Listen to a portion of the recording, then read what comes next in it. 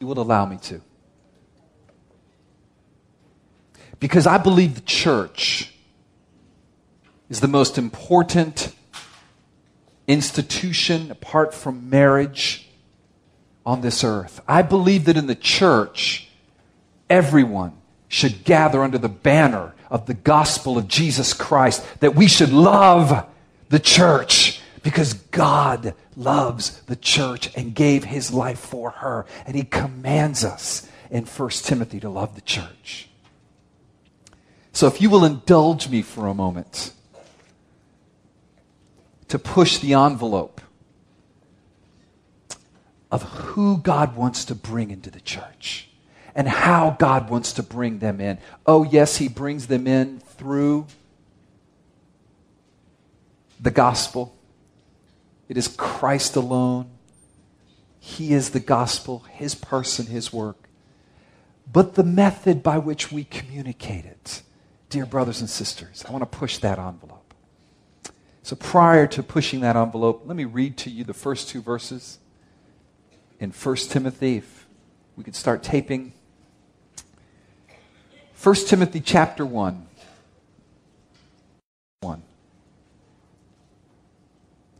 Paul, an apostle of Jesus Christ, or Christ Jesus, by command of God, our Savior, and of Christ Jesus, our hope.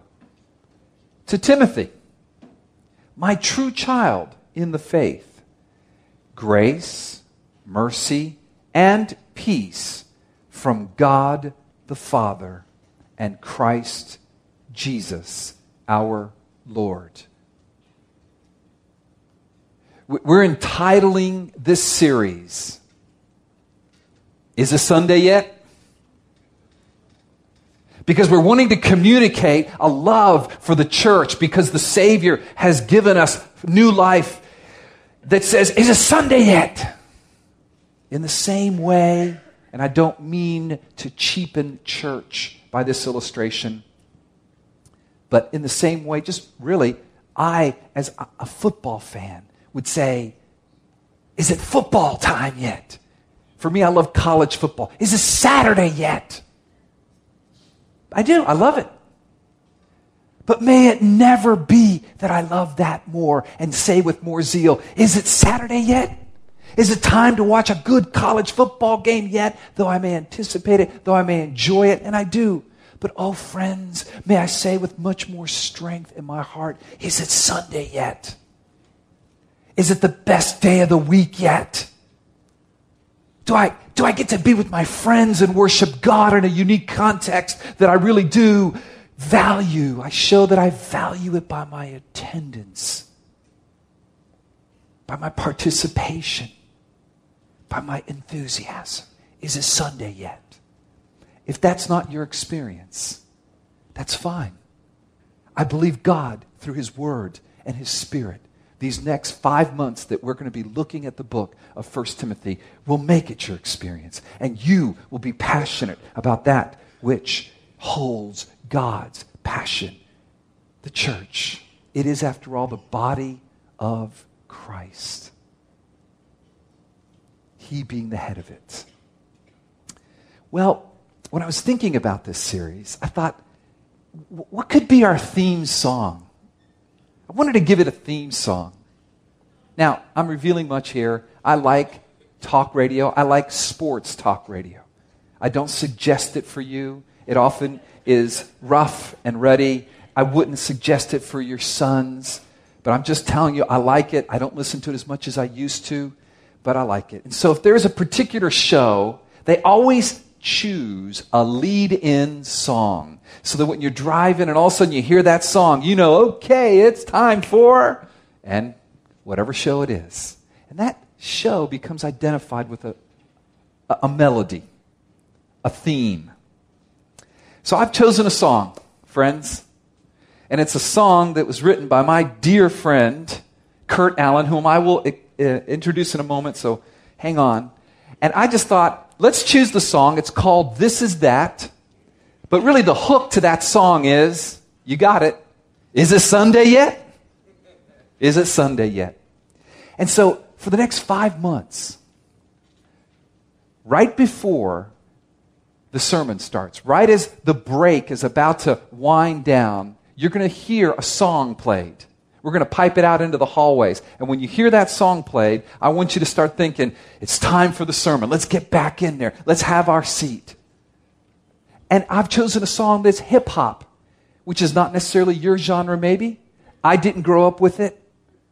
But oh, friends, I've chosen a song that you would have a hard time finding better theology about the church in.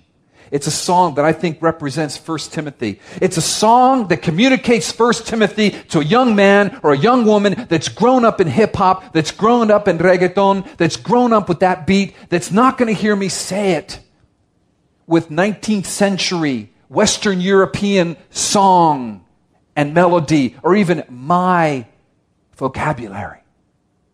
But we'll hear it in this song. Do we love sinners? Do we want them to hear the message?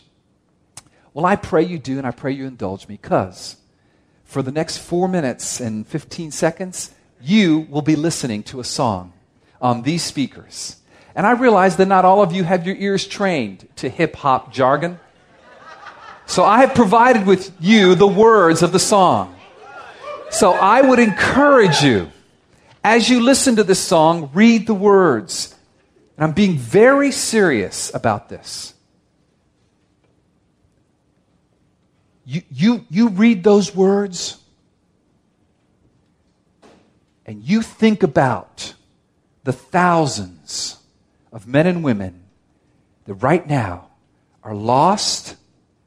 They're on their way to hell. They are blind and they are dead. And there are many in that number in our neighborhood that God has elected. That God will save like He saved us. That God will add to this church and other churches for His glory. And let your heart beat for the church. This is that.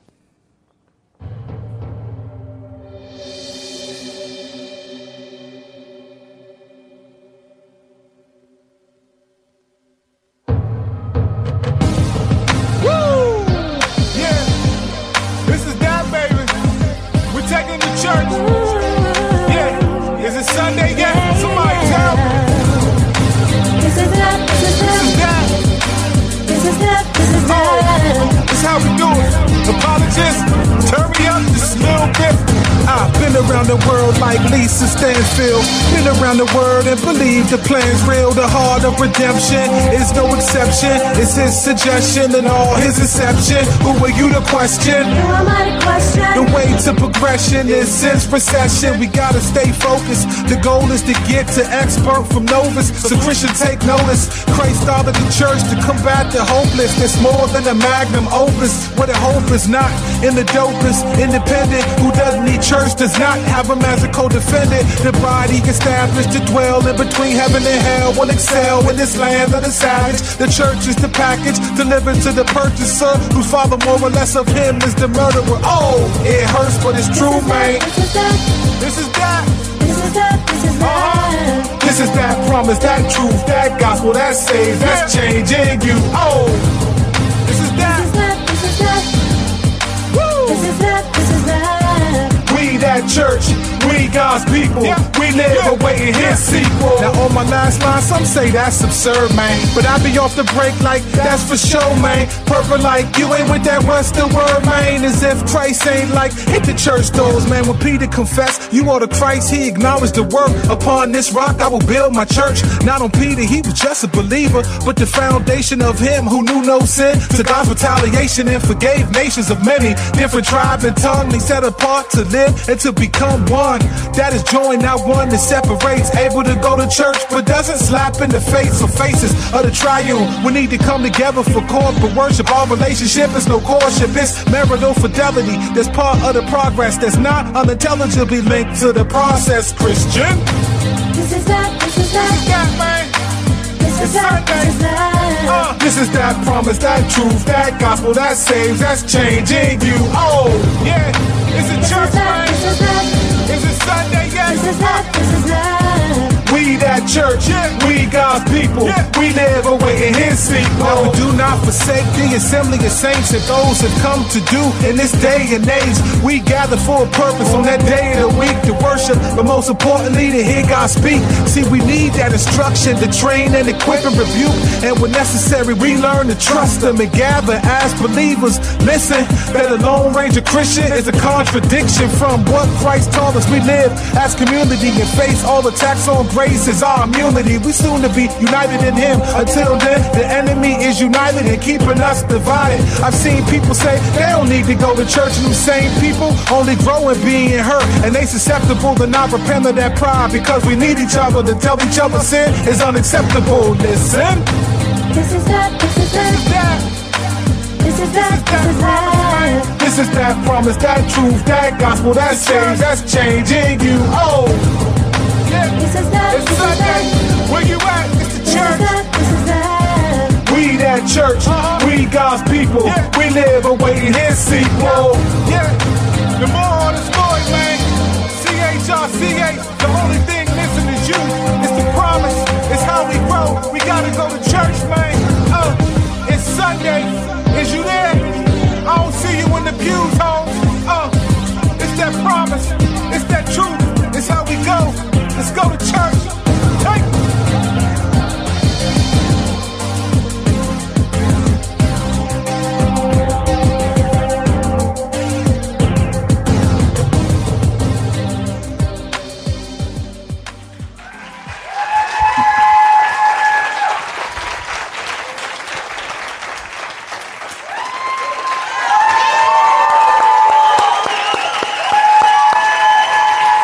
Thanks for being faithful, Bill.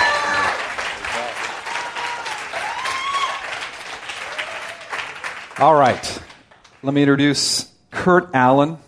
For those of you who don't know Kurt, he is right now attending Covenant Life Church. Why don't you tell them a little bit about yourself, Kurt? Just introduce yourself to some of our folks who might not know you.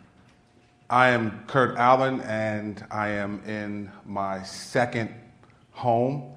My wife.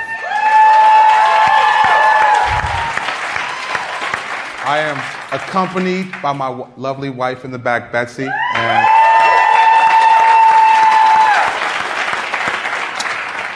and I am a member of a sister church called Covenant Life Church in Gaithersburg, Maryland, of which this church is a family of, and I have the privilege to take the theology that you hear on Sunday mornings from this man and that we hear in other churches within our family of churches, and I'm, by God's grace, able to take that through rap music and travel the country and perform and preach and just really bring about God's purpose in places that sometimes aren't aware of God's purpose. And why don't you tell us a little bit about your background, your passion for doing this? Yeah, I grew up in hip-hop music. It was the music of my generation, music of my culture. And so I grew up listening to this in the neighborhoods of D.C. I grew up in ghettos in Washington, D.C. area. And so as I got older, as the music grew, I appreciated the music. I liked it. I always loved to perform it. And the music that started off as really being fun became sort of more violent. It was almost as if you have to prove how tough you are through the music. And because I was so attached to the rap music, my life also began to move in that direction. And so I was in gang violence. I was selling drugs, using drugs, in a lot of situations where I had to use a gun because it was the life that I lived. And I was charged with multiple felonies, facing 43 years in prison. And when I was in the courtroom, I remember turning around when the judge was going to sentence me, and there was no one from the street in the courtroom. And the Lord really used that to show me that the world is a lie. But I still loved the music, but I knew that what it stood for was no longer what I could stand for, because it wasn't even there to see me go to prison for the rest of my life representing what it stood for. So the Lord was very merciful, and the judge threw out a lot of the prison time. I served a small period of time compared to what I was supposed to get. And then a friend of mine who was attending this church, who got saved at this church under this man, who I am indebted to. That's why there's a special affection for this man, because that friend moved back to Gaithersburg and said, look, I'm going to this church. You got to come to this church. And so I started to come to this church and heard the gospel and really accepted the Lord and began to take the very music that I was and the lifestyle that I was angry at and realize that I can take the very essence, the music, but change the content and make it about him as opposed to me. And there I became to do this.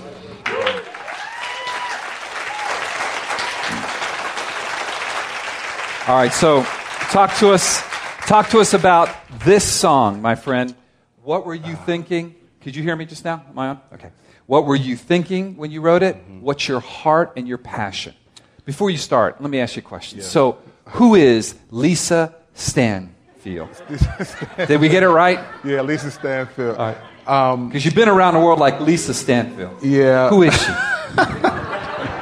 Only Al would ask a question like that. Weren't you asking the same question? Who is she? All right. They all have the same question. Only Al's church would ask a question like that. Lisa Stanfield was a singer. She was like an R&B singer in the late 80s, and she had a song that used to go like, been around the world and I. So y'all know the song? Don't act like you know what you're talking about. No, what? Come on, you're from Boston. What do you know about this?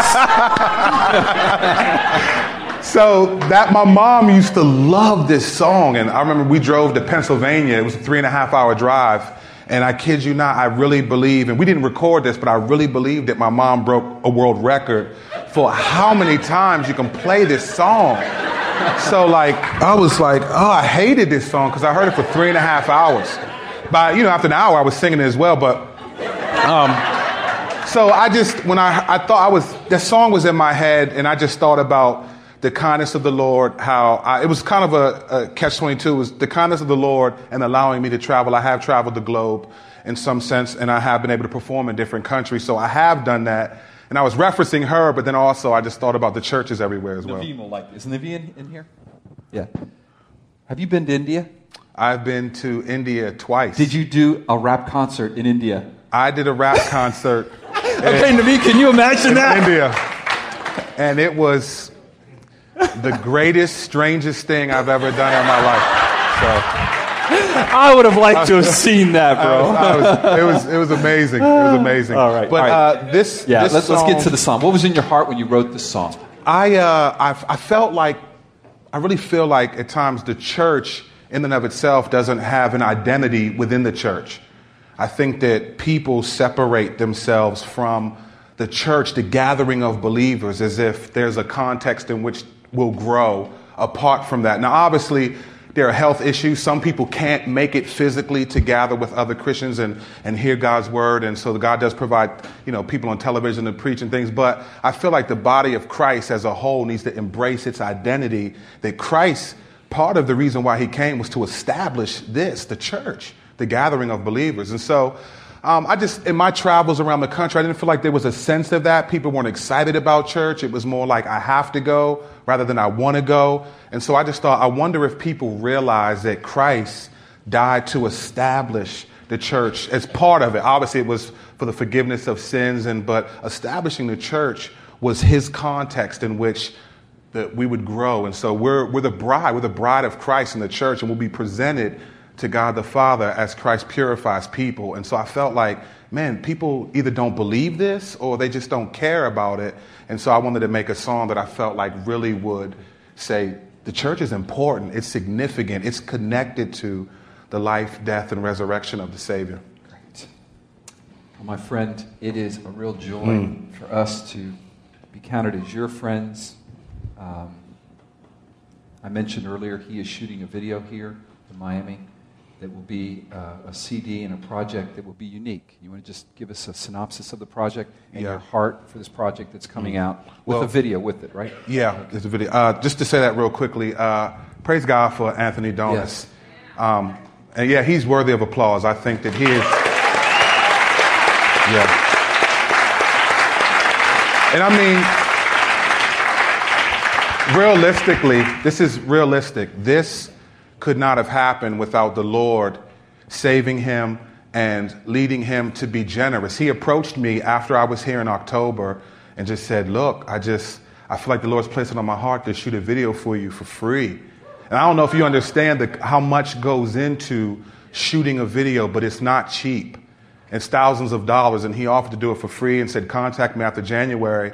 And so I just started a dialogue with him, and he was really excited about it. And really, yesterday, we were out all day. He was a one-man production team, and it's really amazing. So thank you, Tony, man. Thank you very much.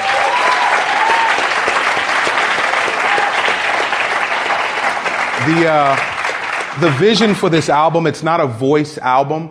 I have friends. I'm still tell them who Voice is. Voice is who I am as a Christian rap artist. But I'm very, very well still connected to the streets. I go there occasionally. I go to get my hair cut in the hood from people who are not Christians. I'm still connected. I still like to be around some of those guys just to say what's up, let them know I'm still here, let them know that there's still a certain love, even though it's not on the street level. But I just felt like I would give these guys my Christian CDs, and they would listen because they know me. But after 2 or 3 songs, they would just take them out because it's very difficult for someone who's pursuing the world to hear so much theology and embrace it. And I could be wrong. The Lord can do anything, but I just don't necessarily feel like that people are going to accept the Lord based on getting my Christian rap CD, which is really to edify the church. So the Lord gave me an idea to create another album under a different name and to use my life over the course of the album. So the album starts off when I was in the street, and I narrate the album in between sections. So the first section is I'm in the street. Now, if you're just listening to the album, you'll think this is just a regular album. Now, obviously, there's language and things that I don't use that a street album would use, but you get a sense of this is what I was in the street. Then I narrate after I was in prison, and I'm kind of talking about the consequences of living like I was on the street. And I start to see things differently because no one supported me when I was in court. No one came to jail and gave me money when I was sitting in prison. So there's songs where now I think differently. I'm starting to realize and regret the reality. Then I hear the gospel, and then those last few songs are my process of believing in the Lord. And so I felt like I wanted to give them the process of change for me as opposed to, here's just a Christian rap CD, listen. It's like, no, I was just like you, man. I was just like you. I didn't believe in the Lord either, but then I realized that what I was living for was a lie. So over the course of the whole album, it's a panoramic view, but I felt like it's a way that I can share the gospel that kind of sneak attack them, just kind of, they'll listen, think it's just a street album, and then eventually hear the process of change that hopefully someone will get saved as a result of it. Excellent. So keep me in prayer for that, and we have to finish shooting today, but Tony's doing such an excellent job. This first video is so important because it gives me a credibility on a street level that I need to grasp them in to really have them lead them to buy the album. You got a name for the album yet? The album's called A Public Controversy. A Public Controversy. And the name I'm using for that is Kurt Kennedy.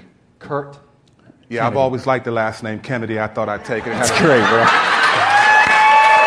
I love you, man. Thanks for coming up. Guys, to say thank the Lord for Kurt Allen.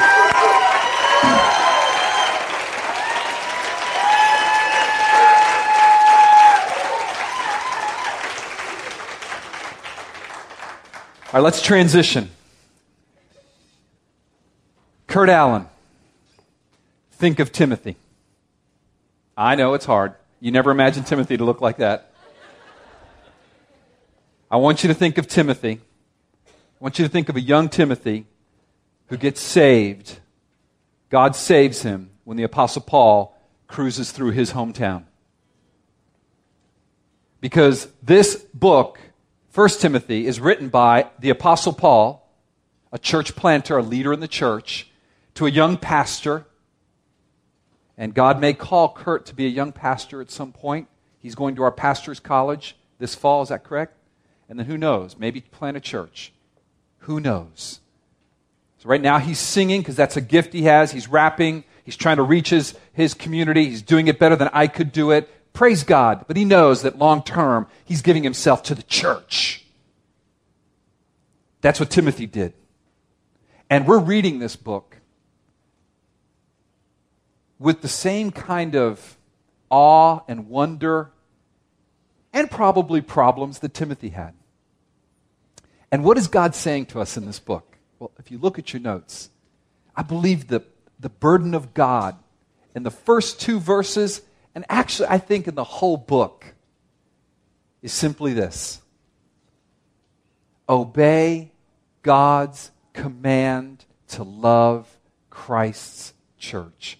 Obey God's command to love Christ's church. Why do I say that? Because this book forms part of 3 books that are called pastoral epistles. You might want to write that down on your notes. You might want to use your notes as your beginning theological training page or your middle theological training page, or if you know everything there is to know about theology, your refresher theological training page. Because if you do know everything there is to know, you're probably old enough to now start forgetting things you knew, like I do all the time.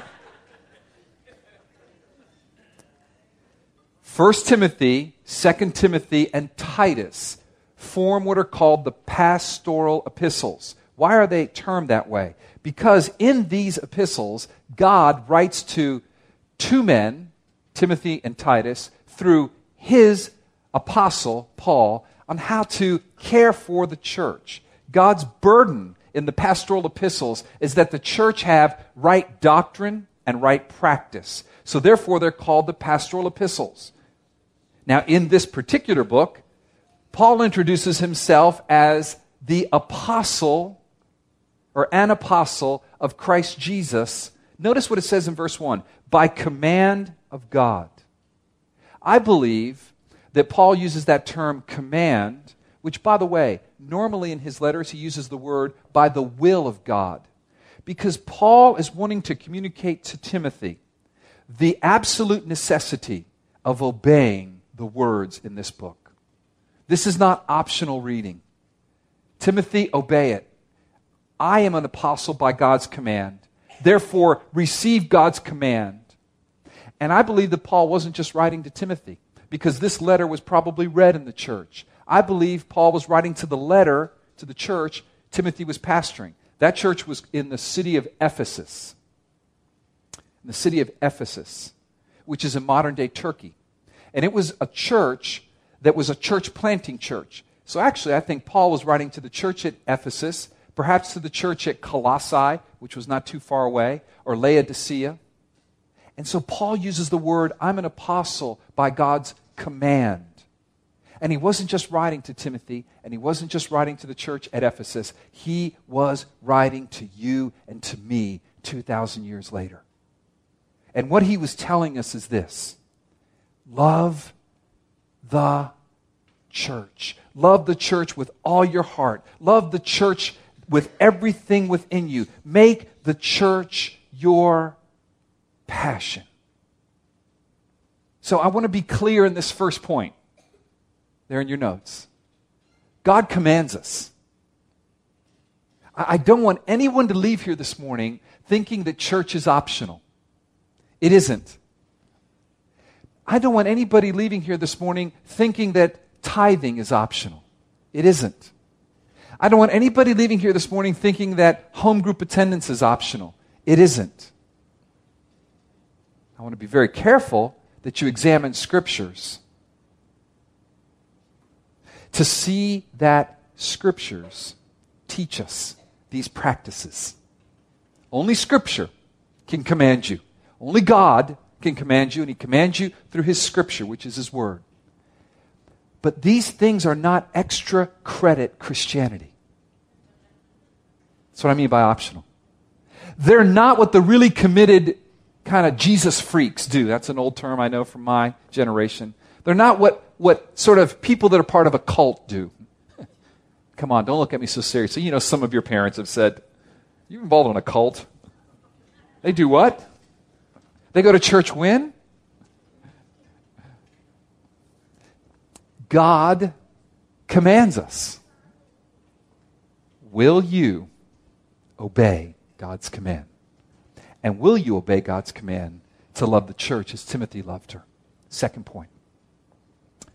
See, God commands us to love the church as Timothy loved her. Who is Timothy? Well, Timothy is probably Paul's convert. Now, when I say that, I understand that Paul can't save anyone. But Timothy was probably converted when Paul visited his hometown. Probably on Paul's first missionary journey. And Timothy is mentioned in Scripture. You might want to jot this down. The first time he's mentioned in Scripture is Acts chapter 16, verses 1 to 3. Acts chapter 15, verses 1 to 3. And it says in that section that we know a little bit about Timothy. He had a Greek father. In other words, he was a non-Jewish father. But he had a Jewish mother who was a believing mother. Her name was Eunice. And he had a believing Jewish grandmother named Lois. So you have a Greek father. We don't know his name, but we do know the name of his mother, Eunice, and of his grandmother, Lois. We also know throughout Scriptures that Timothy travels with Paul. No time to list all of the Scriptures, but Timothy is constantly traveling with Paul. He's going with him to share the gospel. He's staying in certain cities. After they run Paul out of the city, Timothy would stay there. He is sent by Paul as an apostolic delegate. In other words, if Paul is an apostle, then Timothy is sent as an apostolic delegate to places like Athens and Corinth, which are both in modern-day Greece. And ultimately, Paul sends him to Ephesus. This is this city with a large church that's a church planting church, and there are problems in the church. And so Paul sends Timothy to Ephesus on a very difficult assignment. And he says, stay in Ephesus and teach right doctrine and make sure that they practice what you teach. Next week, we're going to have Joselo Mercado, also from the Pastor's College, and he's going to preach on the right doctrine aspect of the purpose of this book. This morning, I'm wanting to preach the burden of loving the church like Timothy loved the church. He was a godly man. He had a rich heritage of biblical instruction. He was a family that was from a good reputation in the church. He's probably from a city called Lystra, which is where Paul went on his first missionary journey. That's probably where he was converted, modern-day Turkey, just right up around from Syria into Turkey. He was a faithful man. He was a loyal man. He was a trustworthy man. In fact, Timothy would have been highlighted by these words, and just jot these words down next to Timothy, or this passage down. Philippians 2, 19 to 24. Philippians 2, 19 to 24. And next to those words, I want you to write down, do I have a heart like Timothy's? Just write it down. Do I have a heart like Timothy's? Let me read this section to you. Philippians 2, 19 to 24. Paul is writing of his friend Timothy. He's writing to a church in Philippi, which is in modern-day Greece, just around from Turkey. And he writes these words to them. I hope in the Lord Jesus to send Timothy to you soon. Remember I told you he was an apostolic delegate, which was very dangerous work back then. You had to travel. Travel was very difficult back then. So he says, I hope in the Lord Jesus to send Timothy to you soon, so that I too may be cheered by news of you. For I have no one like him who will be genuinely concerned for your welfare. They all seek their own interests, not those of Jesus Christ. But you know Timothy's proven worth, how as a son with a father he has served with me in the gospel. I hope therefore to send him just as soon as I see how it will go with me. And I trust in the Lord that shortly I myself will come also. Friends, the future of this church and every church depends on the Timothys of our generation. Who are the men and women that seek Christ's welfare, seek Christ's purposes, seek the welfare of others and not just themselves? Who will it be that loves the church, not just for what the church gives them, not just for what the church can do for them, not just because they have a certain ministry or it's a nice building or my kids have a great youth group, but love the church, to give to the church for the welfare of the church, who say it's not about me, it's about God, it's about His church, it's about His people. Are you that kind of person? That's what this 5-month series is about. It's about you. Will you respond to the gospel and love the church like Timothy loved it? Or will you just love yourself and use the church for your own comfort? So like a spiritual insurance policy. Or your own well-being. Sort of like an ecclesiastical psychologist. He's my therapist I go to. I don't particularly love him. Who loves their therapist? But he makes me feel better. I'm talking your life. I'm talking your future. I'm talking, what will you give yourself to? Yourself? Your career? Your bank account? Your relationships? Your mental health? Or will you give yourself to the bride of Christ? That's how passionate God is about the church. You know, He calls us His bride. Now, I know a little bit about men calling women their bride. I have a bride. And I saw it afresh when the tall, gangly guy I told you about up here asked someone very close to my heart, my daughter, to marry him on Friday. When they came home Friday night and spent the evening with us, and Fernando's mom, Isabel, was with us and told us about it, their faces were glowing. You didn't have to ask Fernando, is it Vanessa time yet? He's asking me, is it Vanessa time yet? Is that how you feel about the church? Or is she just some whatever? Do you really anticipate seeing her? By the way, you know who the church is, what the church is, right? Look to your right, look to your left, look behind you, look in front of you. Unfortunately, look at me. We're the church.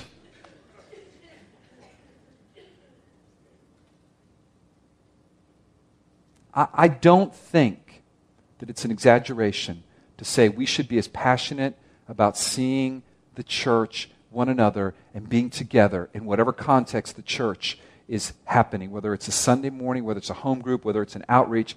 I don't think it's a stretch to say we should be as passionate as that man is right now about seeing my daughter. And it's appropriate, and I love it. Within appropriate bounds, they're in love. Don't you understand, friend? God said, you want to look at how the church and Christ should relate? Look to a good marriage. Don't you understand that? There's supposed to be passion and an excitement to see one another. That's what this series is about. And it's not an optional feature of Christianity. It's standard. You'd expect when you buy a car for it to have 2 doors, right? You don't expect the salesman to say, hey, got a great price for you on that Tahoe. It's only, $13,000. You walk out, there's no doors. Where's the doors? Oh, well, the doors are extra. They're $5,000 each. Oh, right. You would say, get out of here, buddy. Well, it would be as silly to go buy a Tahoe where the doors aren't standard as it is to have a Christianity where you're lukewarm about the church. That is not biblical Christianity. It's not. It's not. It may be the practice of the church in America, but it's not biblical. Final point. God gives us grace. Oh, we're going to need it, aren't we? Mercy and peace to obey His command to love the church. Oh, friend, here I want to highlight for you God's previous activity in our lives. Kurt would tell you that it was God who worked on Kurt, totally apart from Kurt seeking God. So Kurt would want to emphasize for you God's sovereign grace. Grace. Paul ends this first introductory section saying, grace, mercy, and peace to you. Why? Because grace indicates God's power to enable us, friends, to obey Him. Grace is what gives you the ability to come on a Sunday morning and really want to be with me. Because I'm not easy to be with. I'll admit to you that. And sometimes you're not so easy to be with either. So grace is what enables us to say, I really am excited about meeting with the church this morning, though I know I've got a conflict with so-and-so. And I know maybe this one, and I know that one. Grace is what gives me the ability to write that tithe check every month. And go, ouch. This is an SUV payment. And I'm not driving an SUV. Grace. Grace is what enables us to go on a Wednesday night when our marriage is in trouble and to say it's couples night. And I'll turn to my wife and say, honey, let's be real for the first time perhaps in our lives because we need help. And Grace says, guys, we want to share. We're having trouble in fill in the blank. And instead of getting rejected and people gossiping about us, because that is not going to happen here, or if it does, we will stop it immediately. Suddenly you become so close. And God gives you the ability to now overcome a sin in your marriage that you hadn't been able to overcome for 20 years. And you overcome it, and there's joy. And God is glorified, and I love the church. It's not a fairy tale. It's not a Disney fairy tale. I know it's hard. That's why we need grace.